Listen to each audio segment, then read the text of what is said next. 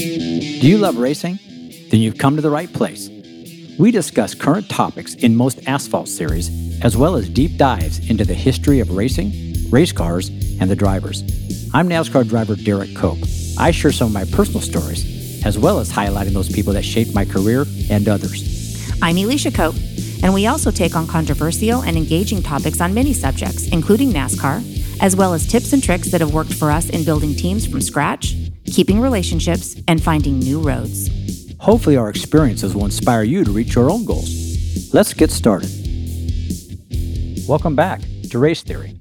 This is episode 20, and we are obviously in the new year, and it's that time of year where everybody is getting prepped and making all their choices and decisions to get ready for the first upcoming races, which will be here late in January, and then for NASCAR, their first races in February. So when I was testing back in the days, the January was always something you look forward to because it was when you would actually head to Daytona and do your 3-day test, and then you would go to other places and test. And now, of course, they have stopped all testing except for IMSA. IMSA still does, and IndyCar still gets to test.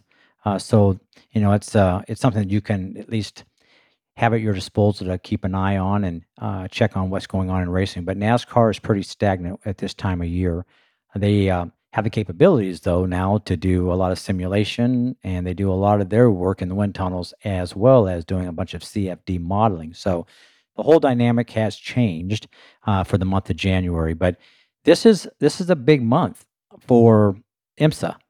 And, I wanted to start this episode off a little bit kind of leading up to NASCAR and Jim France and IMSA, because they're all interconnected, and maybe some of the reasoning about some of the changes that are kind of being imposed, and we'll shed some more light on the excitement about all that for the upcoming Rolex 24. So I guess in starting, I look back at NASCAR in really its early days, and we talk about OEM involvement. And OEM involvement really is, it stems from the being original equipment manufacturer, because that's Ford Motor Company, Chevrolet, and Dodge, all the series that are backed by the actual motor companies. Early on, there was a lot of manufacturer support and a lot of manufacturer, parity. There was all kinds of automobiles. You look back in the 70s, and you had Dodge Daytonas, you had Dodge Chargers, you had the Plymouth Superbird, which was a great car aesthetically. And then on into like the late 70s, early 80s, you had the Buick Regals, the Buick LeSabres. We had the Chevy Lumina, which is what I won Daytona with. And earlier than that, we had the Ford Fairlane, Ford Galaxy, the Cyclone. I remember going to my first Riverside, and the first time I drove for George Jefferson was in an actual Ford Torino. So very old, heavy, big, cumbersome type of race car body styles. But Oldsmobile had their Cutlass, the Olds Delta 88, the Pontiac Grand Prix, which I did run in the late 80s, and then the Pontiac Le Mans and the Ford T-Bird. So just to give you a few of the names that kind of bring back memories of the styles of body, and you can kind of grasp how this evolved from big, heavy cars with big bumpers, and then they move along to more of the plastic type bumper stages. Well, I think it's worth mentioning to the listeners that don't know this, but these cars back then, literally you could drive them off the lot and drive them to the racetrack and race them. You could never do that now. In fact, it was always comical when we would have sponsors and we would do the show car appearances for them, and they didn't understand why we had to have a hauler take these cars to, say, a Walmart parking lot. And we had to have, the engineer there to start the car. And we had to have the mechanics to heat the oil. And, you can't just take a car now, a NASCAR car, and drive it. It is impossible. And our owners with Starcom learned the hard way, a very embarrassing lesson. They were adamant, one of them, that he was going to have this in the parade. And it turned out that he was pushing more than he was walking. So, but it is definitely very different than it used to be. And I mean, these cars now they're too low to the ground. They have no suspension. They have no engine. I mean, you can go into more detail on that, but it is definitely changed. Well, the cars now, they're all dry sumped, so you really have to heat the oil to be able to get because of the bearing clearances in the engines. You have to do all these things to prep them before you can fire them, and then they require air to come through the front grill work to cool the radiator. And these engines, they have a lot of compression. They build a lot of temperature. So if you don't have an actual show car motor, which is almost like a box stock type unit, which we took up there, you're talking about a three disc clutch, and it's tough to keep the thing, moving in a parade. You start and you stop, and then there's no air going through it, so it wanted to overheat. It was just a cluster, and it was just not what they anticipated it being, and it really just, the car wasn't really conducive to going to a parade. But they learned, and we laughed about it, after the fact. But early on, as we touched on, racing was that, when they said stock car racing, and that's exactly what it was.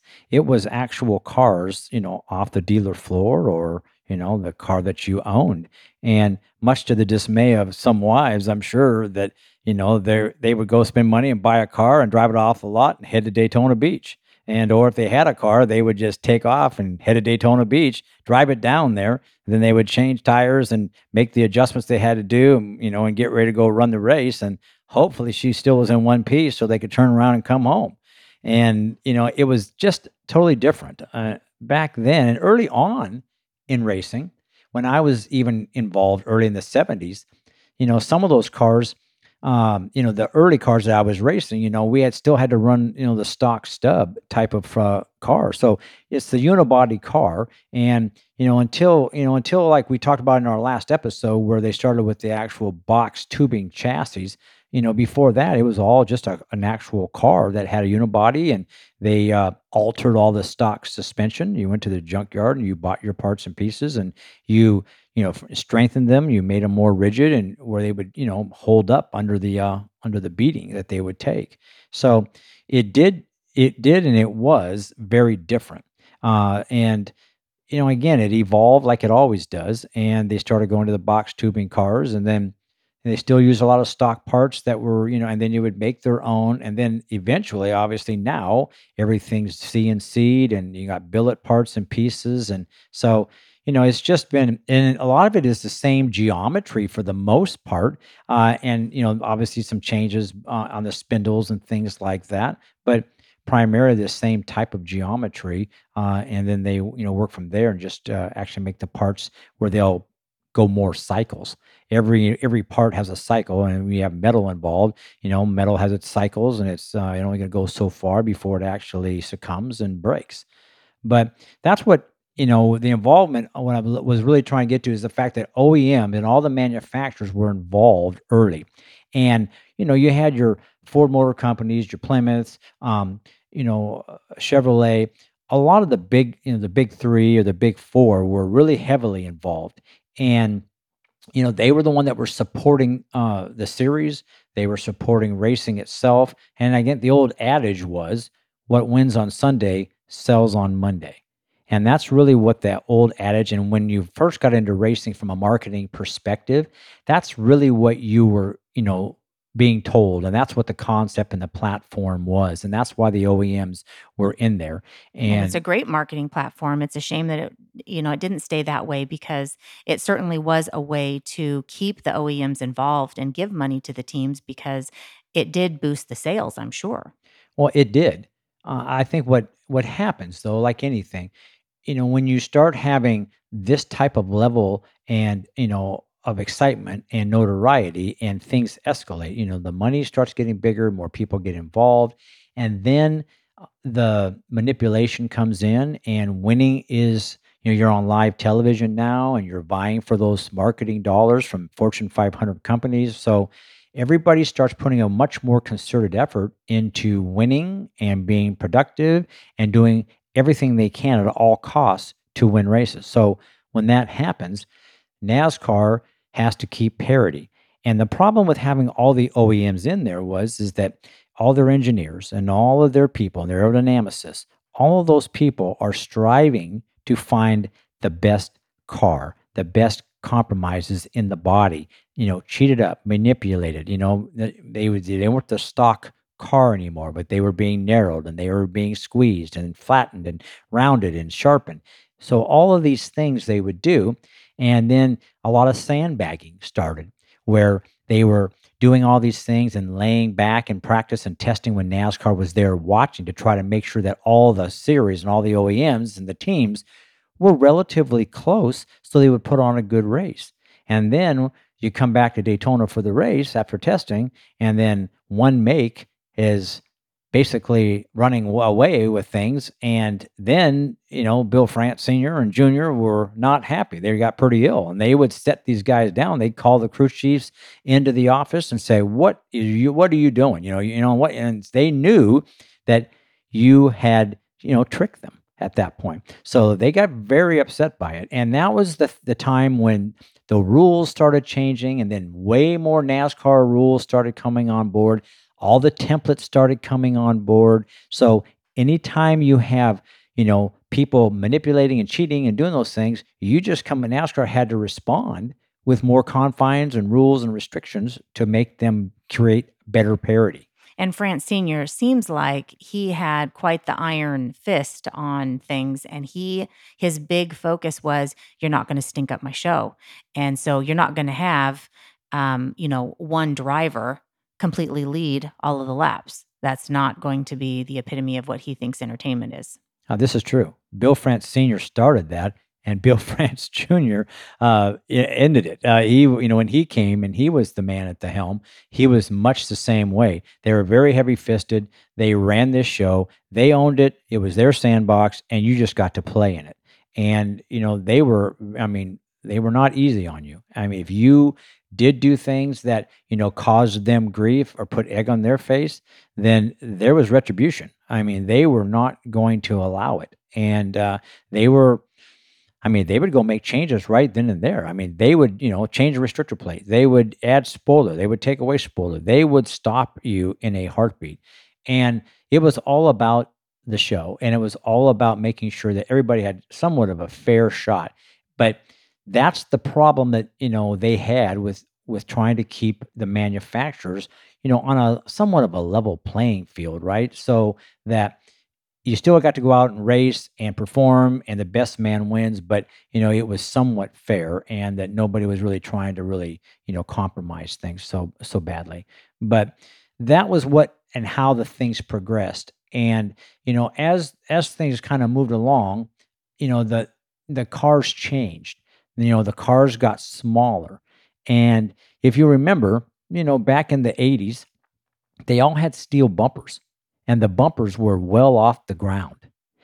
And then all of a sudden, we got into, the mid 80s, where all of a sudden you start looking at like the first Ford Thunderbird that came out there after the box style one in 82, 83, the one that Elliott won all those races with. It had a really rounded nose, rounded bumper, and it was a lot lower to the ground. And then you started seeing air dams. And then that's when things just really took off. And, that's when everybody got involved from an aerodynamic standpoint, and the cars just started, changing. The draft started changing, and the way the cars drove. So the OEMs at that point, there was times that they in the earlier days they even pulled out at one point and then came back. But it has been a difficult task, and NASCAR has managed it as well as they could. But their whole thought process was they wanted more OEMs involved. They would want they want all manufacturers if they could, but it's difficult because the rules stipulate that, with whatever body you have, like a Chevrolet, say, aluminum, well, you have 358 cubic inches, and it has to be normally aspirated, and it has to be a V8.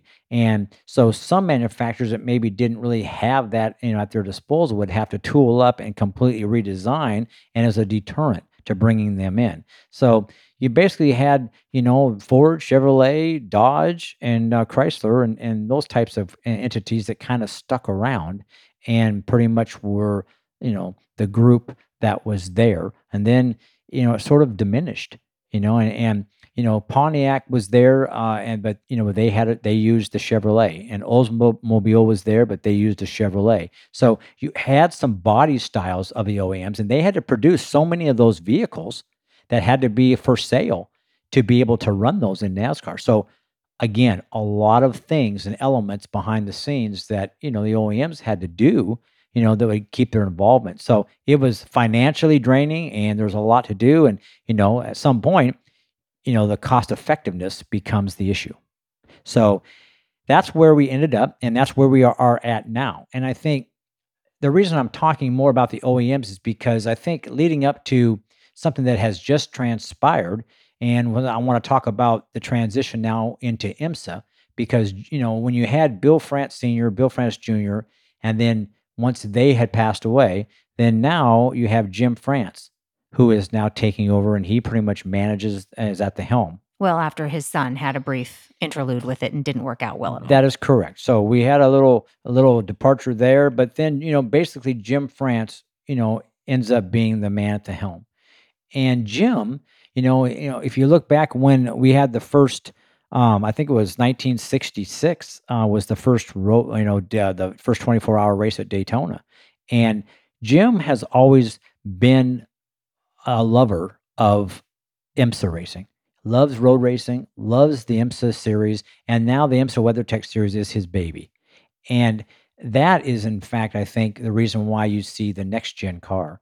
The next gen car is, another iteration of what an IMSA car is. It's got, independent front and rear suspension. It's got the X-Track, gearbox in it, sequential. It's got a really, multi-adjustable shocks. It's got, really big brakes. If you look at the car, it's got a complete belly pan. It's got, a diffuser in the back. Those are all the elements that a GTD or a GTD Pro car have. A road course car. They're a road course car in IMSA. In IMSA. So that, the next gen car is an iteration sort of like that. And the frame itself is kind of like an older Trans Am looking car where it had a lot of box tubing, rectangular box tubing, and the car was very rigid. And that's been one of the issues of the car as of late. But it was interesting to see that transition, and you kind of knew where it was going. But that's why road racing has become a major factor of the next gen car for NASCAR, because that's what I think it's probably more suited for. And but getting on to where we're going here in the late in January, we're getting ready for the Roar before the 24, and then the actual Rolex 24, which is an endurance race at Daytona for 24 hours. And if you've paid attention to this, or this is the first time you're hearing it, what has happened in the past is they had GTP cars, which was a Grand Touring prototype, a car that I actually drove, a GTP car back in 1991, and had a ball. It was one of the most, intriguing cars to drive. Full ground effects, the little bubble, Tell the listeners what full ground effects means, especially in comparison to the big, heavy NASCAR car that you are used to driving. It has all kinds of things that channel the air. Underneath the car, it's got like a complete belly pan. It's all sealed off. It's got like a diffuser at the back, which funnels and channels the air out the back of the car. And then it's got a splitter diffuser, kind of a splitter up front, an air dam thing that basically has a little bit of a raised up center section where the air is actually going underneath and creates downforce and then channeled to the back. They run canards in the back. They've got some, kind of dive plane, little flippers there in the front that, they call them dive planes, and they're actually just collect air things, and they manipulate the air to create downforce. And the more, it's just about a balance, front and rear down, and you're trying to keep the drag as minimum as you can. So those cars were just very aerodynamic, and they were just very fast. And that was the years back in the early 90s when like the Nissan, Jeff Brabham was in the Nissan, and you had the Jaguar, and you had the Yost Porsche, and then you had the Chevy Spices. And I ended up having the opportunity to drive for Tom Milner out of Winchester, Virginia, and it was a Chevy Spice, and it was a normally aspirated small block Chevrolet. And it was some of the other cars had, I think they were turboed, but it was a unique car, and I loved getting the opportunity. And you go to Daytona, and I'll tell you a little story. We go to Daytona with this thing, and I got there relatively late in the grand scheme of things from practicing, and it had been raining. And my first opportunity to get in the car, it was very damp. And here I am out there. I'd never ran in the rain. I mean, you just don't run stock cars in the rain, And so I get out there, I go, and the car's got a lot of grip, and surprisingly so. And I really am enjoying it. And And it sticks to the ground, oh yeah, which you're not used to. Usually, the faster speeds you're lifting, right? well, yeah, well, you still have downforce in a stock car, but you know, you don't have as much downforce as something like this. And so the car is definitely hooked up. It's got a lot of grip, a lot of lateral side bite, and the faster they go, the more downforce the actual body and the car creates. So when you drive the car really hard and you manipulate a race car, which is the ultimate for a race car driver, driving a race car is one thing and being proficient, but getting to the stage of or the point that you really manipulate a race car and you're driving the car extremely hard and you are tapping into areas of yourself and the car. And that's what one of these cars would take, all you really could give. And they would run upside. If you ran them upside down, they'd run upside down on the roof. That's how Wow. much grip they have. If you tried to run it upside down, it would stick to the roof. So that's how much grip they had. And so you got to the race, and I was racing. I had, three other co-drivers, and Scott Sharp, who drove IndyCar, obviously was one of them. Brian Bonner, Jeff Klein, and myself, and we had a lot of fun. We started the race. I think Brian Bonner started the race, and then it started to rain.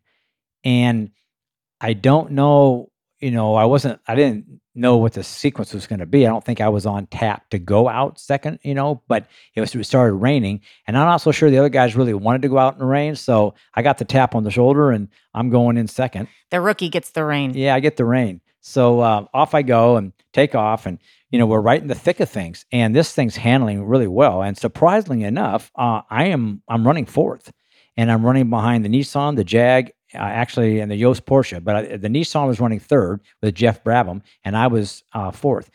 And this thing was, it didn't have the power that the other three up front did. So they would kind of pull away from me, getting out of the chicane, and then come down into the front straightaway. And once we got down the front straightaway and went into the first turn and through the short sections of the racetrack, I was making ground, and I'd be all over Jeff Brabham coming to the chicane and driving, try to find a way around him coming out of the chicane back to the banking, and then he would like drive away. But it was a cat and mice game, and I was having a ball. And it was raining, and you got this one little windshield wiper, and this thing is going, flump, flump, flump, flump, flump, flump. And all you can see are red lights in front of you and just 'Cause it's rain. dark. It's dark and it's raining.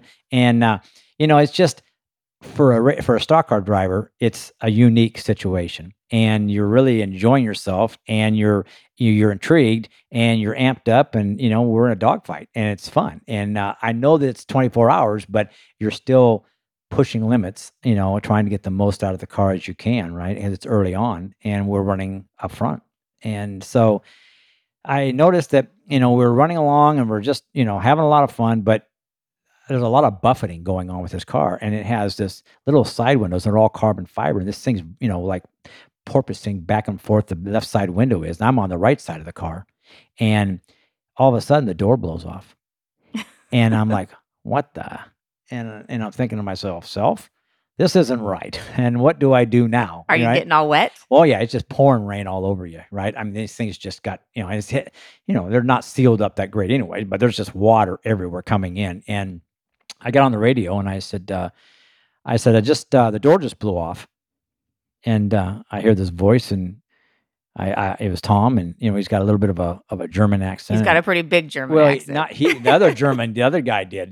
But he does have a German accent, and he's like, and I go, Tom, I said, the door just blew off, and he goes, what did you say? I said, the door blew off, and it's silent, and it comes back, and he says, can you drive it? No, he says, He said, he goes, I don't know if he goes something Did like, you say? did you say the door blew off?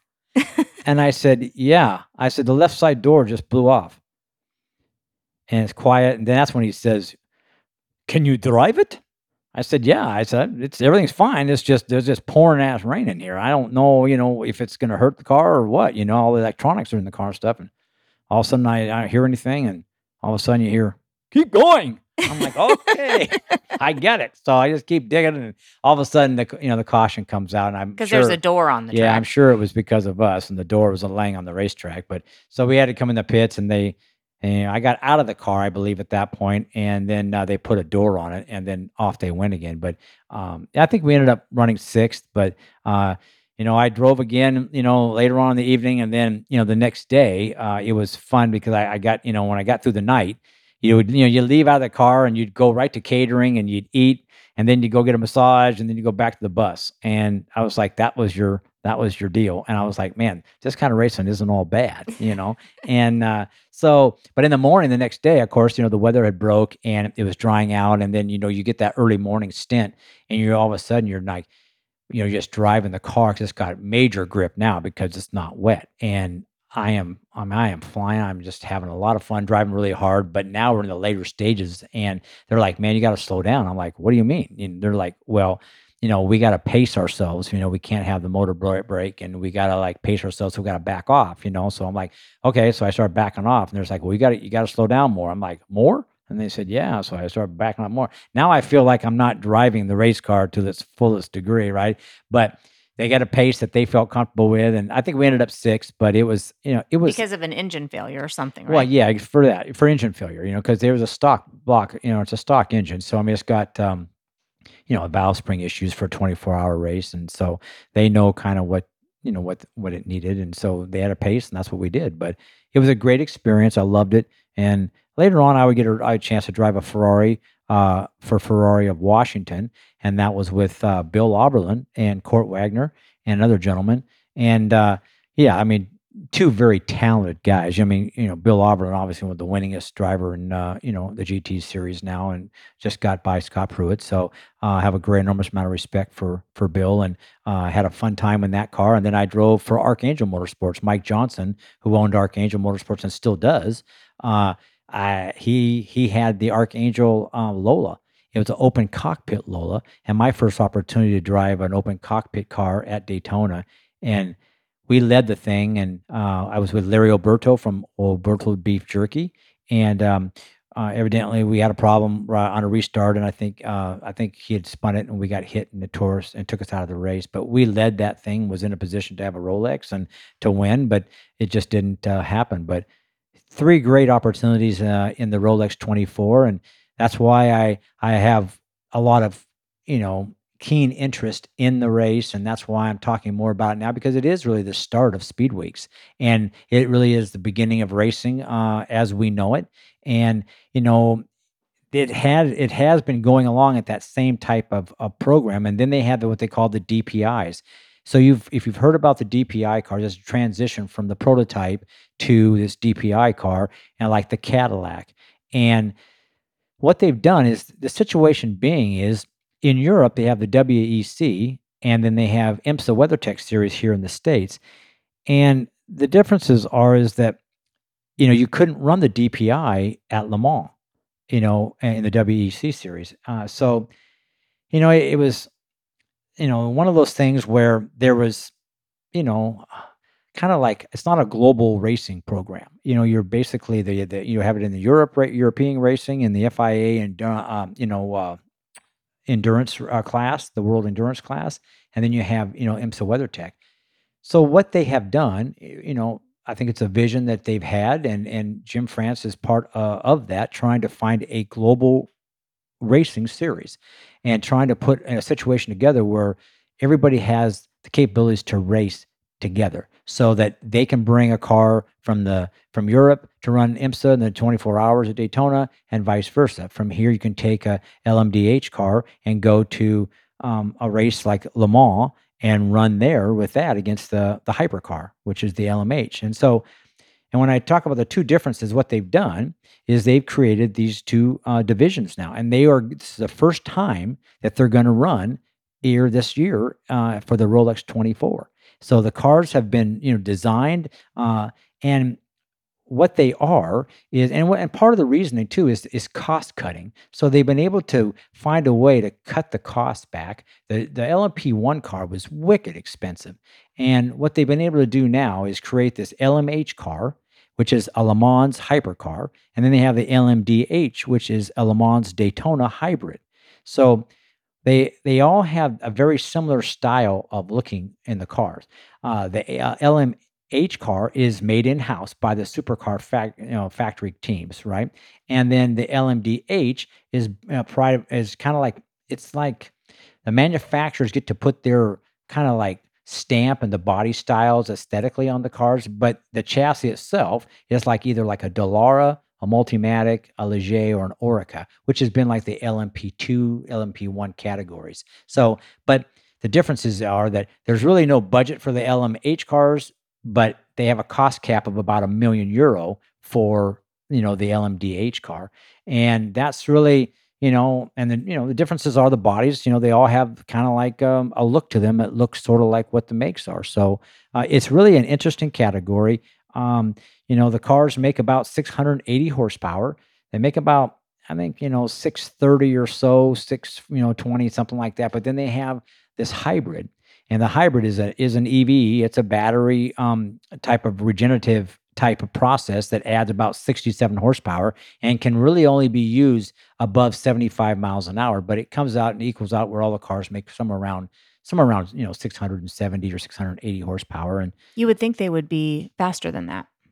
well, if you think about like NASCAR, I mean, the engines themselves, they'll make way more power. They'll make 900 horsepower, or almost 1,000 horsepower, normally aspirated or with an EFI system. But in NASCAR, I mean, they restrict them, right? They make, I think, they're in the like the six. I think right now they're around 760 or something like that, except for Daytona, Talladega, and I think Atlanta. And they run like that 550 package. Like last year, remember when we were in the Cup Series, they ran a 750 package and a 550 Right. package. So I think it's like around 760 or something like that for most all the races except for Daytona, Talladega, and I believe it's Atlanta. They use that smaller restrictor type 550 package or so for that, or maybe just a little bit less. But that's the difference. But 680 horsepower can go really fast because the car only weighs. Is so light. Oh yeah, it weighs 1,030 kilograms, which pound wise is about 2,070 pounds.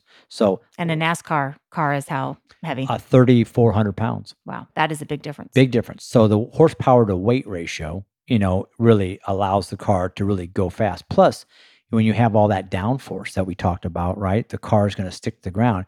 You're running it on the mat. A lot of times you're dead in the throttle. You're carrying so much speed through the corners.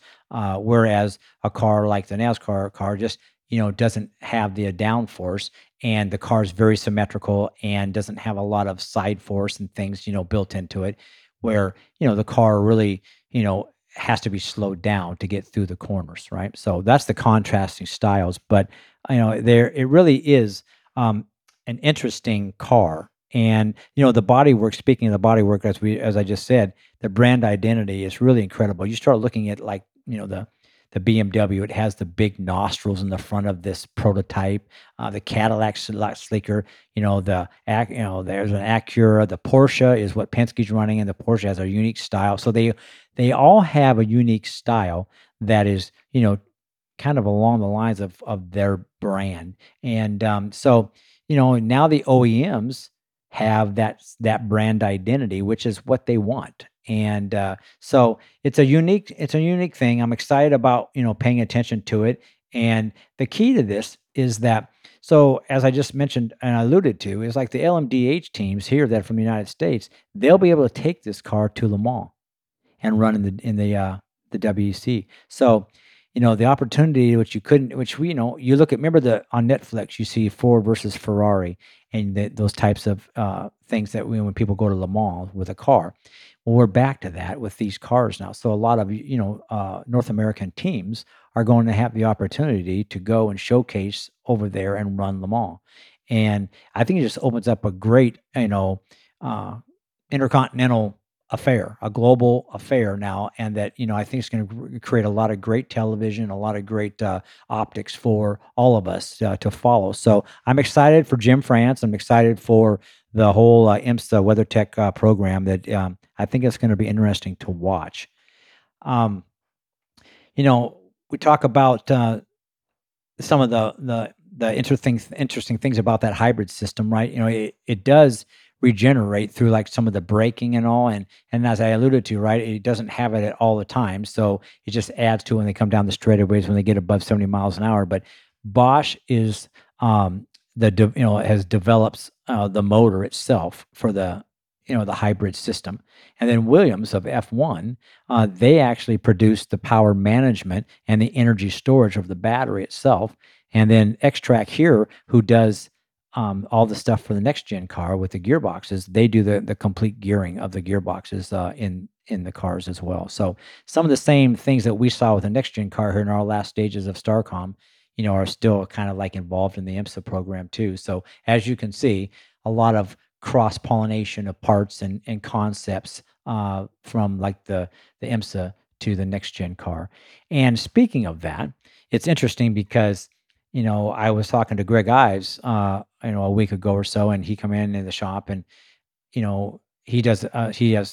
buys a lot of nitro carts and stuff for his son, and so he was talking about the Garage 56 car, which is the effort. I don't know if some of you have heard about that or not, but that is an endeavor that is being taken on by Chevrolet and Hendrick Motorsports. And Greg is crew chiefing it, and Chad Canals is like a team manager overseeing things for that effort.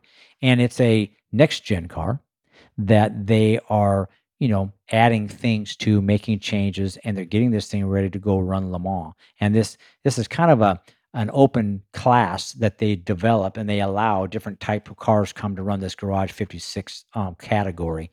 And so they've taken the next gen car and they've added canards in the back and these dive planes in the front, and they've made changes to the car and different things, and trying to get the car to be really proficient and doing a lot of endurance testing at Sebring and other places, Daytona, trying to get ready to take it to Le Mans and run it there. So a lot of exciting things from a road racing perspective that are coming, available to us to watch. So I'm excited about that, and I think road racing is definitely on a rise, and I think that's Whether you like it or not. whether you like it or not. Yeah, I think you look at Trans Am.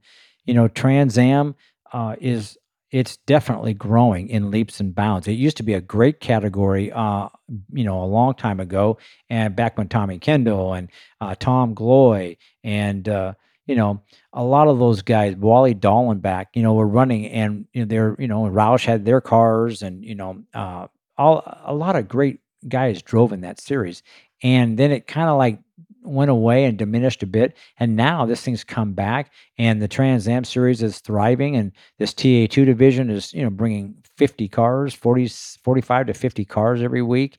The TA program is on the rise again. So yeah, I mean, it's just the whole road racing aspects are getting better, and IMSA has, if you look at the IMSA series, what you're going to see this month, the end of this month, is multi-class racing. So if you have not really paid attention to IMSA racing before, you might want to tune in, because it's got a multitude of cars racing in the series. And at Daytona, for the Rolex, they're going to have the LMH cars, or no, I'm sorry, the LMDH cars.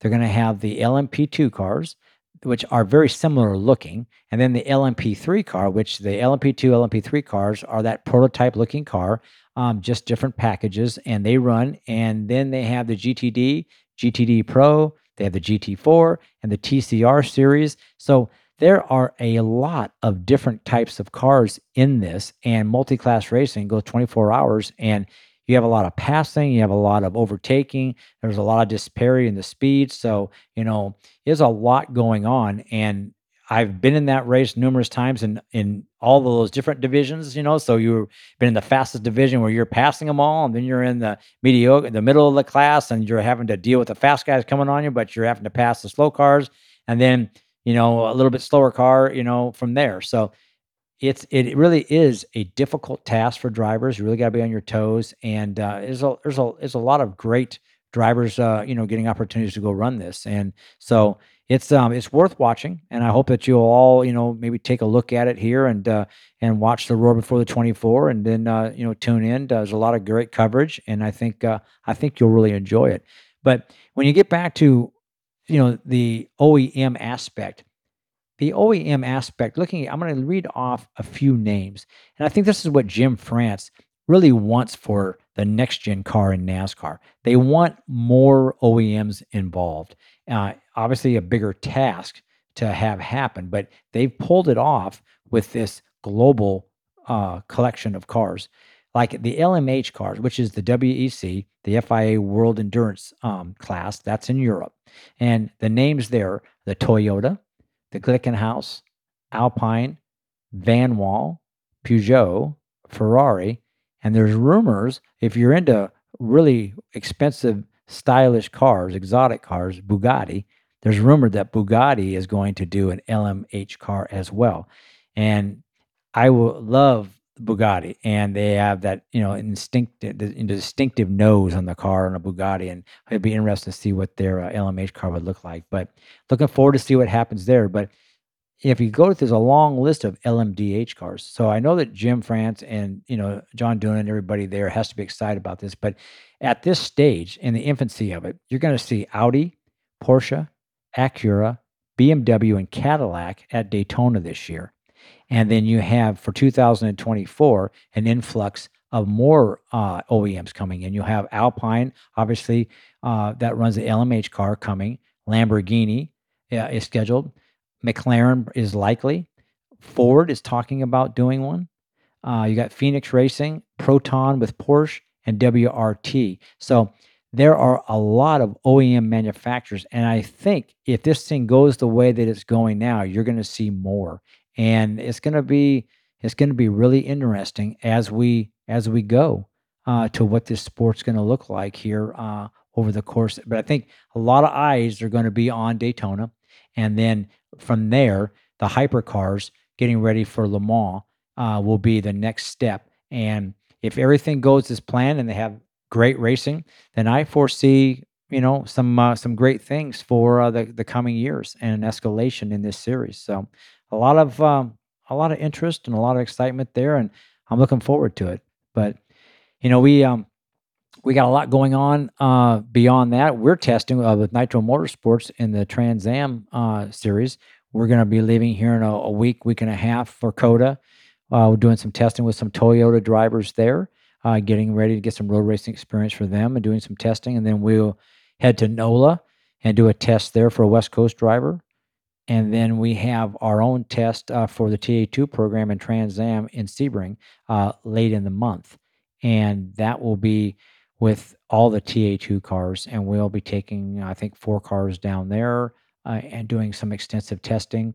We're working very hard at trying to do what, the NASCAR teams, used to do a lot of, and that is trying to come up with certain things that you're trying to test and trying to find speed and you prove or disprove whether they're faster or they're not. So kind of going a step back to where we used to be in the Cup Series and trying to really escalate our learning curve here with the TA2. So I'm excited about having an involvement in that, and Nick Tucker and everybody's working hard there, and we're trying to get ready for that. So there's a lot happening here, and a lot of the teams, you hear a lot of things happening with the Xfinity teams.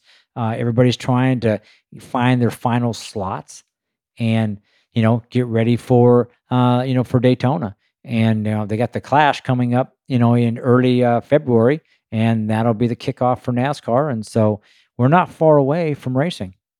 And I know that I'm still excited about watching the football. We're getting to the playoffs, but, the next step is racing a few weeks from now. That's right. Racing's coming up. So hope y'all enjoyed this episode. We've got some great announcements coming up next week. And as always, we appreciate your feedback. And any platform you do that on, please use #RaceTheory. Well, thanks for listening, and we'll see you next time. Bye-bye. Thank you so much for listening. Did this episode give you some value? If so, please follow us on Facebook @Derek Cope and Instagram @DerekCope00. And leave a comment or question and use #RaceTheory. We can't wait to hear from you. See you on the next episode.